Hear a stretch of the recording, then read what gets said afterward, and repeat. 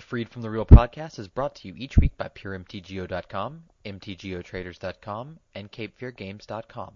You can listen to us each week on PureMTGO.com, MTGOTraders.com, and MTGCast.com. Hello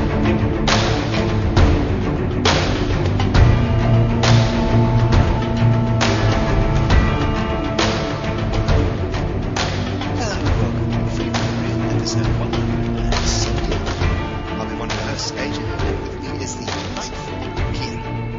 Hey guys, how's it going? As ever, this is the Freed from the Real podcast, bringing you all the news that's fit to listen to regarding the online game of MTGO and stuff from the offline game which is of interest to us. And one gentleman of interest to us is the new community liaison, who they've decided to name community coordinator for this go around. Kia, do you remember our previous community buzzword here? No, not so much, unfortunately. I kind of got turned off to the boards early on after the Gleemax debacle. Yep. I really didn't contribute a whole lot or go through them that much. I preferred to just find news in other areas and keep up with the people I kept up with. So I haven't been in the loop with most recent coordinators. I'm sure you can fill us in a little bit better. Well, I've been somewhat on the periphery in recent months because, well, the boards, football club I support had a manager who, when it had a corporate takeover, resigned and when interviewed walking away from the ground said there used to be a football club over there. There used to be a message board over there. Yeah. I really hope they can get back to the glory days when we had a vibrant and fully fledged community, all contributing, talking on the boards. Not just the whole bunch of us grognards who have been there, seen it all, and look sadly upon what could have been. I really hope he can get the best out of the position and act as a really useful point of information. But how many chances do Wizards need? How many chances have we as a community given them over the past decade? And is it too late for most people? Yeah, that'll be the interesting thing. We've attached a link to the thread where Sean Gibbons, Sean G_G online, did a little introduction, let you know kind of what he's here to do and what he wants to talk about, get to know you. And for the most part, the opening salvo was some of the oldest of old timers on the boards coming in and we'll say lukewarm welcoming, maybe not warm welcoming because they've been burned in the past. But saying, what they're kind of not expecting, but what they anticipate may happen. And they've been burned before. So. In general, I think the attitude has been welcoming as best they can be towards him. There is genuine hope that this will be a good thing. We've seen a lot of people come and go in the liaison role, temporarily, permanently, shuffled around. Some of them have been dire and have hurt the community. Some of them have been great and have boosted the community, then headed off to do other things. Some have been and gone. I really want him to succeed. I want him to get us back to a bright and vibrant community as we were back in the day. Mm-hmm. But that was back in the day, and you can never cross the same river twice. Yeah, you can't go back home again. But hopefully, he looks like, just, the way it reads what he's written, that he is obviously interested in doing this. I don't think he would have applied for the job otherwise. Yeah. And then hopefully, he can do some good. And, maybe this is a chance for everyone to start over and we could actually build the boards into something that is truly useful for the community at large. Just looking at my board post date, it'll be my 10-year anniversary on there next year.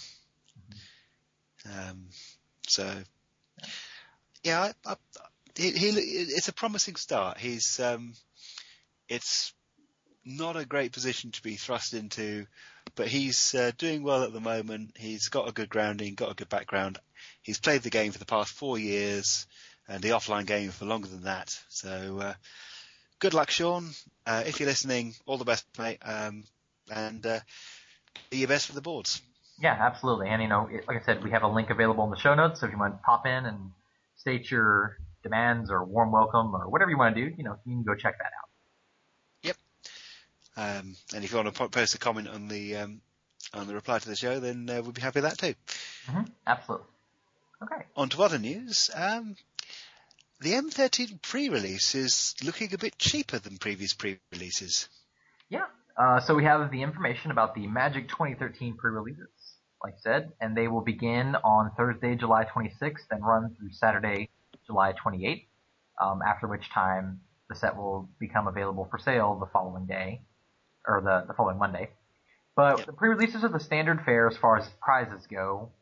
Going 4-0 in a sealed event gets you 10 packs and 3 qualifier points. Going 3-1 gets you 4 packs and a point, and then going 2-2 gets you 1 pack. What's different this time, though, is that the price has been slashed down to 25 tickets from the usual 30 tickets. They seem to be hedging their bets a bit by not saying whether this will be a permanent change or just something because core sets tend not to be that pre-releasey. Yeah, it's hard to boast, get your chance to get a hold of cards early when over half the set has already been printed in previous sets. So it'll be interesting. My hope is that they will compare the pre-release numbers of Magic 2013 to the numbers from Magic 2012. Yep. Maybe use that to look at, did we get ahead, did we break even, or make more compared to the reduction and then the number of events extra that we cashed in on. So hopefully going forward, this will be, sorry about that, hopefully going forward this will be a permanent change that we'll see with Return to Ravnica and future sets. I'm looking forward to seeing if this is the sort of... Well, the community's been asking for cheaper pre-releases with better price support for some time, although, give me more stuff for less cost is hardly the rarest of cries from the fan base, if you will. Of course, yeah. But, I mean, at least, we got half the equation here, so we get it for less. Yeah. So, if you were voting with your wallet and you feel that these terms are now agreeable, then now you can jump in and hopefully make this a permanent change. Yeah. Democracy in action. You choose which one. Exactly. So that's pretty cool. I remember when it first got announced, I kind of ignored the announcement, and then I was glancing around, someone was like, 5 tickets cheaper, and I was like, wait, what? Click. So, that's cool. Fun little surprise. Yep. Draws people back. An unfun surprise, though, would be the recent change to multiplayer. AJ? Yes, the multiplayer room as we know it is gone. It's dead, it's buried, it is not coming back. This is bringing MTG V3 in line with MTG V4 as will be brought out. No longer will we have a separate room for multiplayer. It's available in all the other rooms which we currently play in, just for fun, just getting started, and so on. Which in practice will probably generally mean you'll get everybody in the just for fun room, unless it's a special or player run event, in which case they'll drop in anything goes because there's nothing else happening there. Yeah, I get the feeling this is one of those rocky transitions where no warning was provided, so it's been difficult. I know people have, been saying it's harder to get multiplayer games going. I know I have accidentally joined a couple of multiplayer games because I just look by format. And so I'm like, oh, he's playing the format I want. I double click it, and suddenly I'm filling a seat, 4 seats or 6 seats, and I'm like, whoa, hang on now. Yes. So it's caused a bit of a hiccup, I'm sure. But yeah, like you said, I think the community will figure out, the multiplayer community will figure out a way to organize themselves for the time being until the new platform makes it easier. My concern is multiplayer needs communication, and unless you want the primary room for Magic to be filled up with, if they can get Emperor going again, Emp Game needs an Emperor and a couple of wingers, although that's not really been something which we've had for a long time. Yeah, no one communicates that anymore. For that? So no one communicates that anymore. Well, nobody communicates. Not since version 2, anyway. But yeah, multiplayer needs communication even in setting up games, and I hope that gets recognised and that it works. I'm going to have to look to see. It's easier to get. It looks like it will be easier to get games in the new client as and when that comes out. But even so, this is something I want to keep an eye on. I'm reserving judgment on for the moment, although it would be easy to leap to the, oh no, this is bad. But then again, it's change. It's not necessarily going to be a bad thing when we get used to it. Let's face it, the old multiplayer room was hardly paradise by comparison. Absolutely. We'll have to see what this ends up with, and I'll dabble around and see what playing multiplayer is like in this brave new world. That said, once you're actually in-game, what happens in the lobby is irrelevant. Very true. So you don't really have to notice that as much. Yeah. So, we'll see. Obviously, I think, it was just a big shock to the system for everyone because it was one of those, hey, look for this to happen tomorrow type of announcements. Yes. So hopefully, those kind of things will cut down now that we have a new community communication specialist. But yeah, like you said, it'll probably be much better once we go onto the new platform. Yep. And we know that because we have a feature article by Ryan Spain introducing us to some of the aspects of version 4. Yeah. Good to hear from Ryan, formerly a columnist for Pure MTGO, now a bigwig working on MTGO for Wizards. So, he's given us a thorough update on what the new interface will be like, some of the tweaks and features. I'm not really in a position to offer much in the way of criticism for reasons which I am not really in a position to go into. Exactly. Yeah. So I'll do it for you. I'll cover some here. Yeah. Some obvious things. Just to look at, they have a schedule set up. There's going to be a sneak peek, so everyone can kind of check out the beta client for about a little over a week, and that actually is already begun. Yep. So that is available now. If you want to check it out, you can hop on and take a look, and then there's a survey so you can provide feedback to kind of say what you feel about it. Afterwards, later this year, we'll go to a wide beta, where both clients will be available and will actually run together, as I understand it. You could be playing someone on version 4 while you're on version 3 and vice versa. And then finally, the wide beta will end and everyone will be kicked off of version 3 and shuffled onto version 4. Yep. I heartily recommend getting involved with the betas to have a chance to see what the future of MTGO will be like, and possibly, if you're really lucky, to shape it. Although we know how that ended up with version 3. They've learned a lot in the years, intervening time, and it is to be hoped that version 4 will be capable of meeting the needs of all the user base. We'll get used to it. Absolutely. We always adapt. Hopefully it'll be for the better. Some things are for that. Apparently the download time on the client is about 5 minutes, which is about a 10,000 times improvement from the previous client. Yep. They've massively upped that aspect of things. The preview article has pictures of the client which seem to show it looking really good. There's no more binder per se. Now the deck editor and your collection tab are one and the same. Yeah. You'll sift through the cards and you can build your entire collection and you can build a deck from that. And they have some drill down menus that let you select pretty highly what cards you want to use for deck building purposes. Yeah. It's they've put a lot of work into it, and it does show, and hopefully that work will pay off in a manner which you, our loyal listener, will enjoy. As playing the rooms goes, it looks like they've switched. It almost looks more like a poker program type of room. You click a tab and you click to kind of limit what games you're looking for, and then there's even a button that just says go to the next game. So rather than hunting down a random person who's playing your format, you just say, I want to play a fun game playing Type 2, and then you click go to the next game, and then presumably you'll get dumped into a game with someone who's waiting to play. Yeah. So that's pretty handy if you're just looking for random games to test out a deck or something.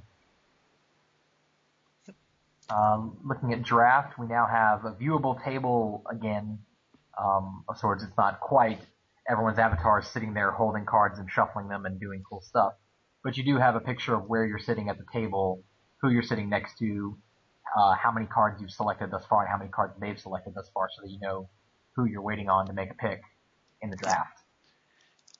The article also talks about dragging picks directly into your deck and building it as you draft, which is a big improvement. Yeah, this is really cool. The biggest one is that left-clicking a card no longer adds it to your deck, which is huge for those times. You know, I'm sure if you've drafted more than a handful of times, you've misclicked and accidentally taken a card, and it's frustrating. Especially if it's the first pick in a new pack or something like that. Yeah. So it's great. Now you can left-click to just kind of hold that card. So if you run out of time, that's taken for you, and then you can drag it to your deck or right-click it to select a menu, say take this card or something like that. Yeah. And then like you said, you can build your deck during it, so you can shuffle cards into your sideboard as you're building the deck, which is really cool and will cut down on the wait time between drafting and playing. But I worry if, like, for some people, it takes away if you're hoping to translate your skills to real life, because you don't get to look at your picks or build your deck, actually build your deck while you're in the middle of drafting. So something to keep in mind. Yeah. Well, theoretically, you could just drag everything to the sideboard and wait until the draft's over. So that's true. I remember I was reading an article by someone who they were talking about that and how Magic Online had kind of degraded their draft skills. So what they did is they just put a big piece of paper over their selected cards, so that now that they were drafting like it was real life, they didn't get to look back at their picks except in between packs. So, obviously you could handicap yourself in that own way if that's your inclination. Yeah. And of course, windows can be minimized or closed or resized or dragged somewhere else. So you could put it somewhere where you don't have to look at it. That's true.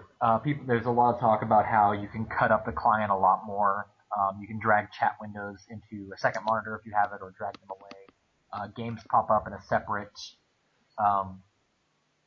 separate window on your taskbar, so that's kind of cool to separate those out. Yep.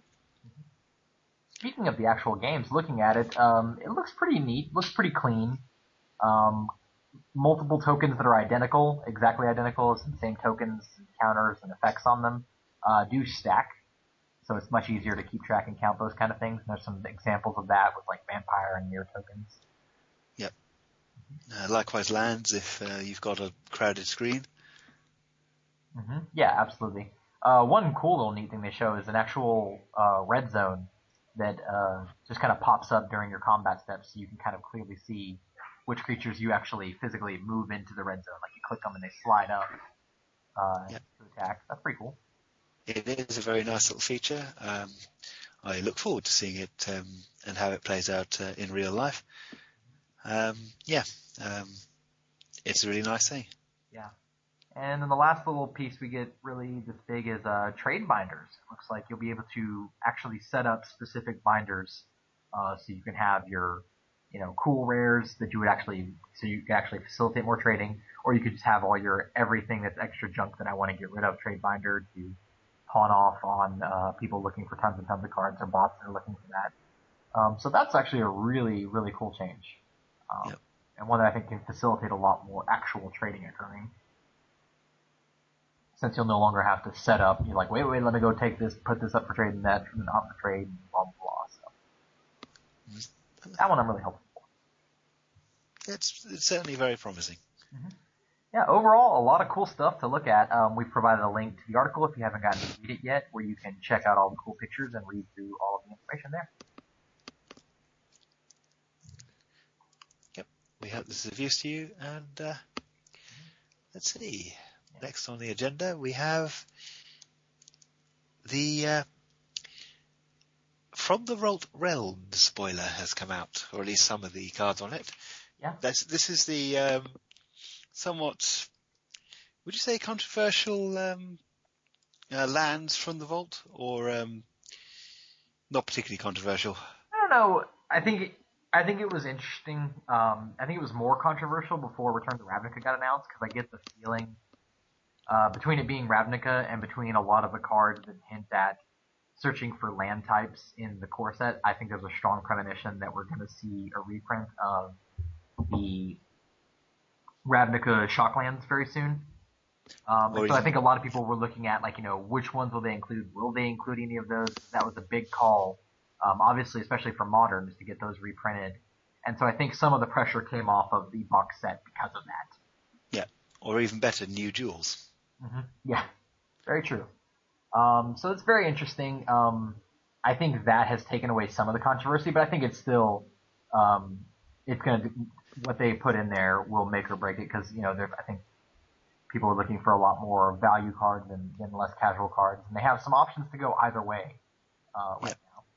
What we do have for you are 6 preview cards that have been announced from Comic-Con. Yes, and most of these are ones which have seen tournament play in one way or another, or are absolute classics of their type. Dryad Arbor, what was the search card which had this as X equals 0 for a creature? Oh, Green Sun Zenith. Yeah. Yeah, it's a great pair there. I mean, you can dig it up with a sack land. This is the true man land. Yes. Comes to us with a whole new template, which makes it look very pretty, and some brand new art, which makes it look even prettier. Yes, they've gotten rid of the "this is green" by using the same dot on the type bar technology that the flip cards used, but not the flip. There have been so many different kinds of cards which flipped in one way or another, from the pinwheels of Kamigawa block through to Our Transformers, Werewolves, guys. Yes, this is using that technology to indicate its color on the type line, leaving the text box plain for the forest symbol. Exactly. It looks very pretty. It is really nicely done, an excellent choice for this. Forbidden Orchard, a card which saw a lot of play in Oath decks back in the day. Yeah, originally printed in Kamigawa block. And, if you play Classic, I'm sure you've run into it a time or two. Yep. So that's a fun one. Glacial Chasm was the preview art that we had seen before, and now is confirmed. I think it was pretty clear when you look at it, because, there were glaciers everywhere, and that was a chasm, so it made perfect sense. And that sees some play in some of the land decks, the 43 land, or whatever. Yes, it's a bit of a strange one, but very powerful in that it's a hard to target permanent type, which is relatively easy to recur, provided you've got your what is it again? The Crucible of Worlds out. Yeah. So it's a pretty interesting card in that respect. You could just sacrifice it every turn and then get it back. So it can do some stuff competitively. Grove of the Burn Willows is also getting a reprint and getting a close-up with some new artwork. So it looks really pretty. This is a card whose pretty much sole attribute is being a interesting twist on the pain tapping by giving your opponent life, which broke Punishing Fire wide open. Yes, very much so. So, a good one. Let's see what else we have here. Murmuring Mosque. Famed for it was Caves of Koilos that the original card was essentially in fetchable forest form. So it's the black-white pain land, which is also a forest, and comes in untapped if you have a tree folk. I remember the first time I read this card, it took me forever to understand it. Because I completely missed the line type forest. I was like, why did they reprint this, or why did they print this one random card that sucks compared to all the other lands? And I was like, okay, it produces green for free. Got it. And then it made sense. Then I was like, this card's pretty good then.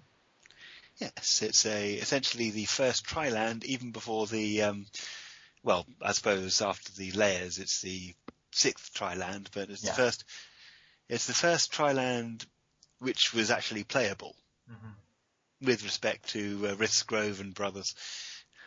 Yeah, that's very true. And then until we got the actual tri-lands in Shard block. Yeah, and even then it compares well, being an enemy wedge colour. Very true. The best of the tribal cycles from Morningtide and Lorwyn block it just shows how powerful having a actual basic land type on the type line is for any kind of land. It gives you a hell of a lot more options for that land, and I really do wish they'd print more lands with that. Yeah, I was just about to say that was an interesting design space that they really haven't touched on since then. Which is one I think they could look into in the future. Maybe not all the time, and maybe not a cycle whenever you do it, but just every now and again touch on something similar to that, because that is a really cool land for that purpose. Well, they did have the leech-ridden swamp cycle, which briefly tapped into it, if you will. Yeah, that's true. You're right. So it comes into play. Tapped has a ability with 2 permanents of the appropriate colour. Fairly weak, but a nice prodding at the potential. Yeah. Finally, Urborg Tomb of Yawgmoth, the infamous legendary land from Planar Chaos, which is best buddies with Cabal Coffers forever. Yeah. Pretty good pairing. A fun card. Obviously, it had its big heyday in combination with Dark Depths. Yep. Turn 1 Dark Depths. Turn 2, drop your Vampire Hex Mage, and oh look, I've got a 2020 Indestructible. Good game. Yeah. Or even more brutal was the turn 1 Urborg, thought sees you, just to make sure the pathway's clear. Next turn, Dark Depths, Vampire Hex Mage. I've got 2020 and I already took away your path to exile or counterspell. Yeah. Good times. Yeah, that was fun. Yeah. Aside from supercharging Cabal Coffers, making Landwalkers really fun, and if you're really good, killing people with Karma. Yeah. That'd be funny. I think I have done that a couple of times. Urborg plus Karma. Yeah. Good times. Pretty sick. Oh, the really scary one was Night Creep on a Isochron Scepter, which was the 2-mana instant which says all lands are swamps. You lock your opponent out of his colours for all turn, and then Karma goes off. Pretty brutal, man. Pretty brutal. Especially if you don't actually have any swamps or sources of black mana in your deck whatsoever. Yeah, which you technically wouldn't need with Scepter and Karma. Yeah. Yep. But so now we've got those 6 cards. There's 8 or 7. Why can I not do math right now? 1, 2, 3, 4. Yeah. We have 6 9 more. 15. Yes. 9 more to go to find out what's in the box set. Yes. And there's some interesting speculation, obviously. And given that we know the set number of these cards, because they have them printed at the bottom, you can see where the alphabetical openings are. For example, Dryad Arbor is number 5, so there will be 4 cards that are alphabetically before it. Yes, there are some interesting options there, including the aforesaid Dark Depths, the recent Cavern of Souls, the aforementioned Cabal Coffers, or even something fun like Ancient Tomb or Viseju, Who Shelters All.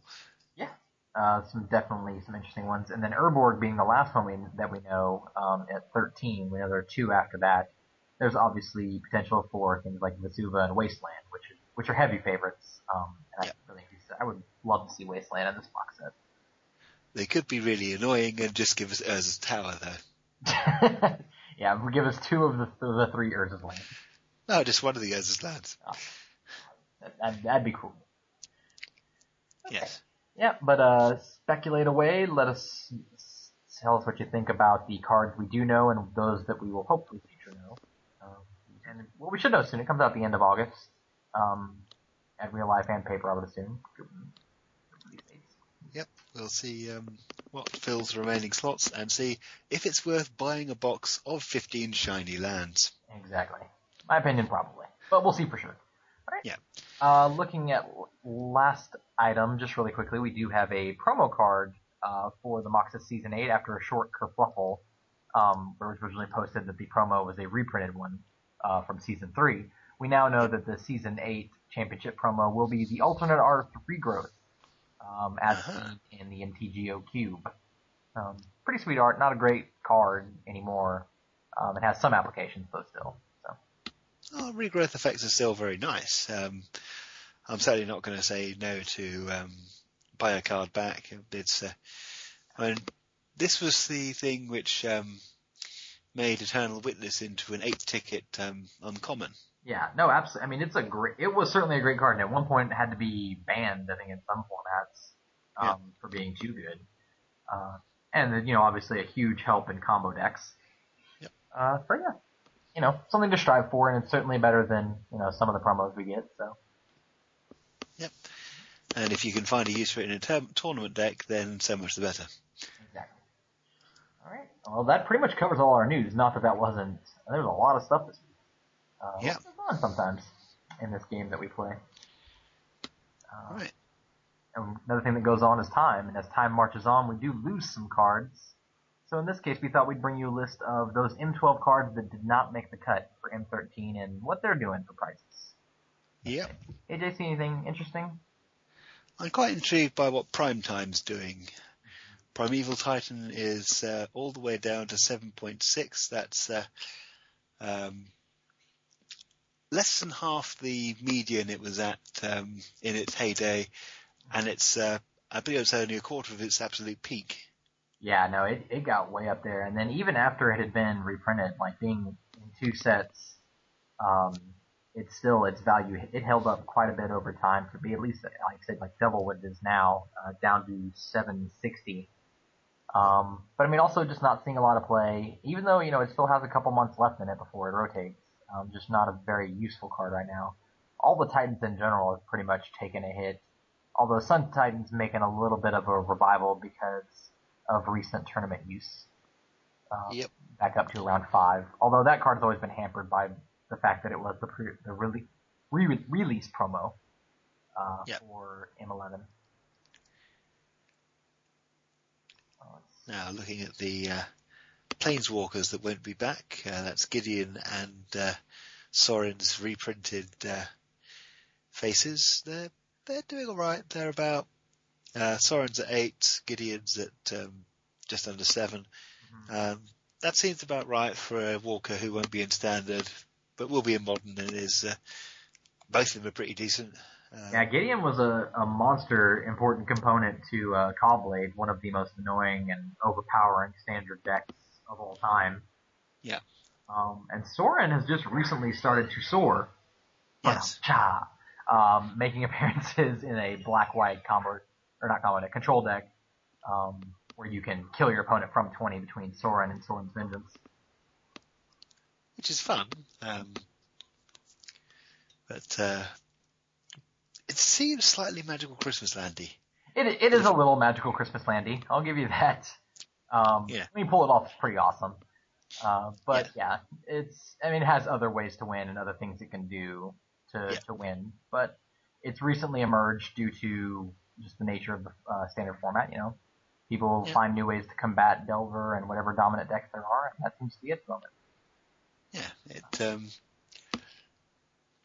I never thought I'd see a card which essentially reads what a Donated Delusions of Mediocrity would do. Be really powerful and useful. Yeah, and pretty much the same converted mana cost. So you up a card on the Delusions of Mediocrity combo, depending on what you use to bounce the thing. And what's really interesting is that the fact that it sets your opponent's life total to 10 really disincentivizes you, if that's a word, from doing anything to your opponent in the meantime, because if any damage you deal to them from 20 to 10 makes his second ability that much less useful. Yes. So essentially you're basically not doing anything to him whilst you combo off. Exactly.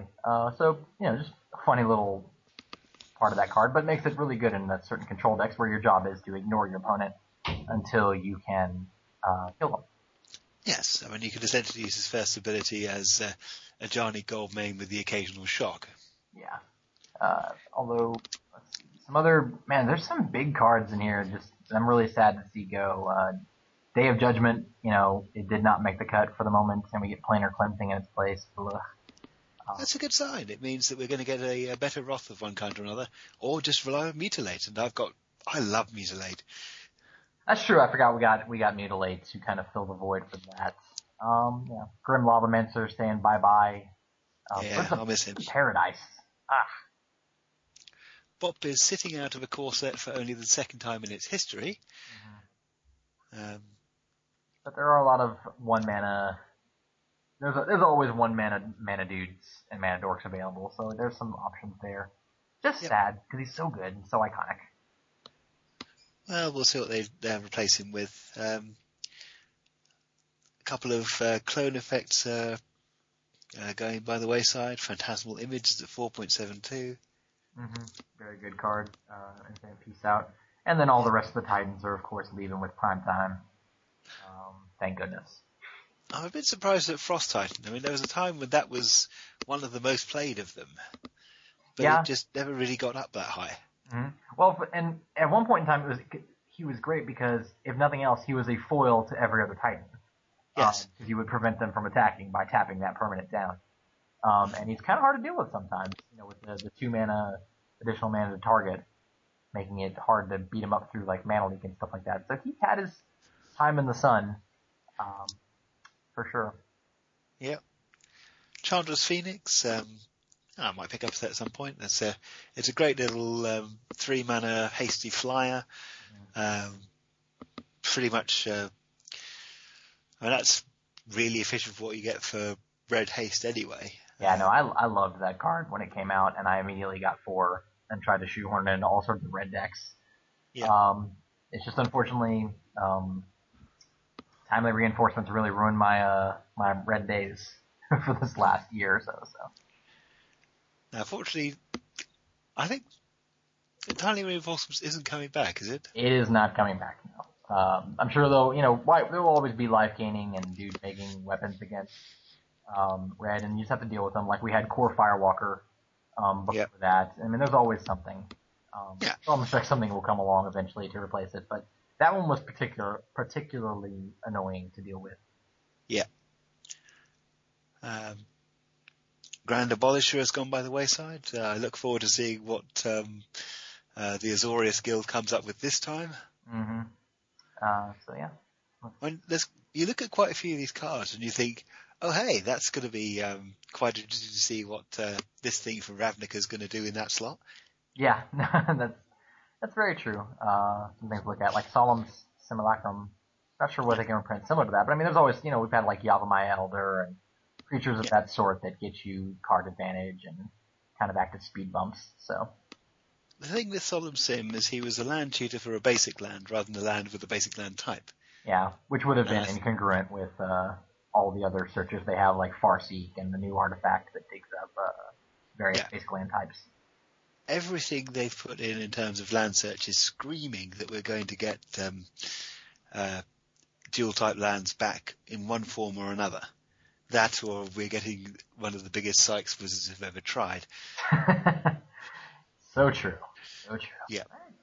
But yeah, so if you're interested in some of those cards, and these will still be standard playable. This isn't the old days where core sets rotated other core sets out.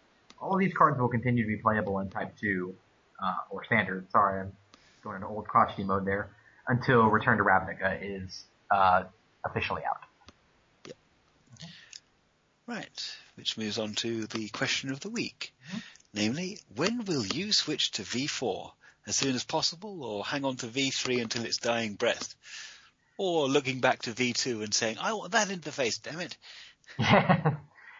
If only. No, I'm typically a pretty big embracer of change, so I imagine once the wide release beta period is available that I will be on board with that.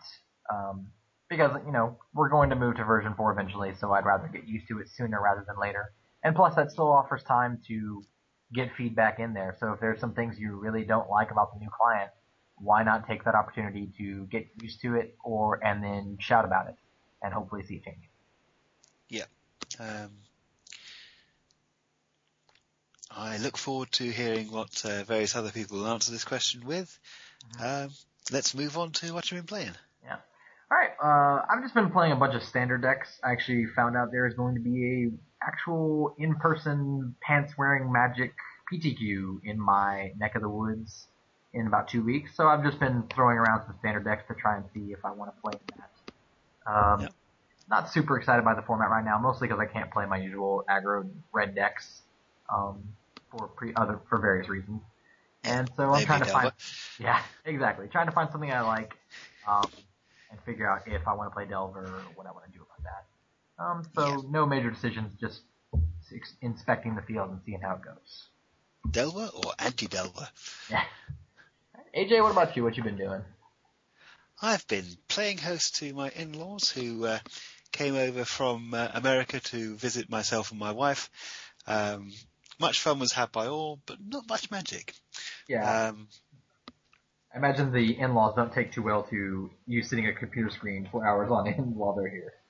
This is not something, we were too busy sampling the delights of some of the finest cities that my country has to offer, sampling wonderful foods, and generally, they were on holiday. We were happy to help. Really, it's always good to see them. Family is family, and family always comes above games. Mm-hmm. Happy wife, happy life. All right. Well, I think that just about covers it for this week. That was a lot, though. We had quite a bit of news, a lot going on in the Magic Online realm. Okay. And we'd be delighted to hear what you think of that in the reply to the show. If you want to comment on anything, answer the question of the week, feel free to give us any feedback, what you think, and we will catch you next week with all the news and views. Don't forget to nip into Sean's thread on the official boards to wish him hello and good luck. Absolutely, yeah. All right, guys. Till next week. Goodbye.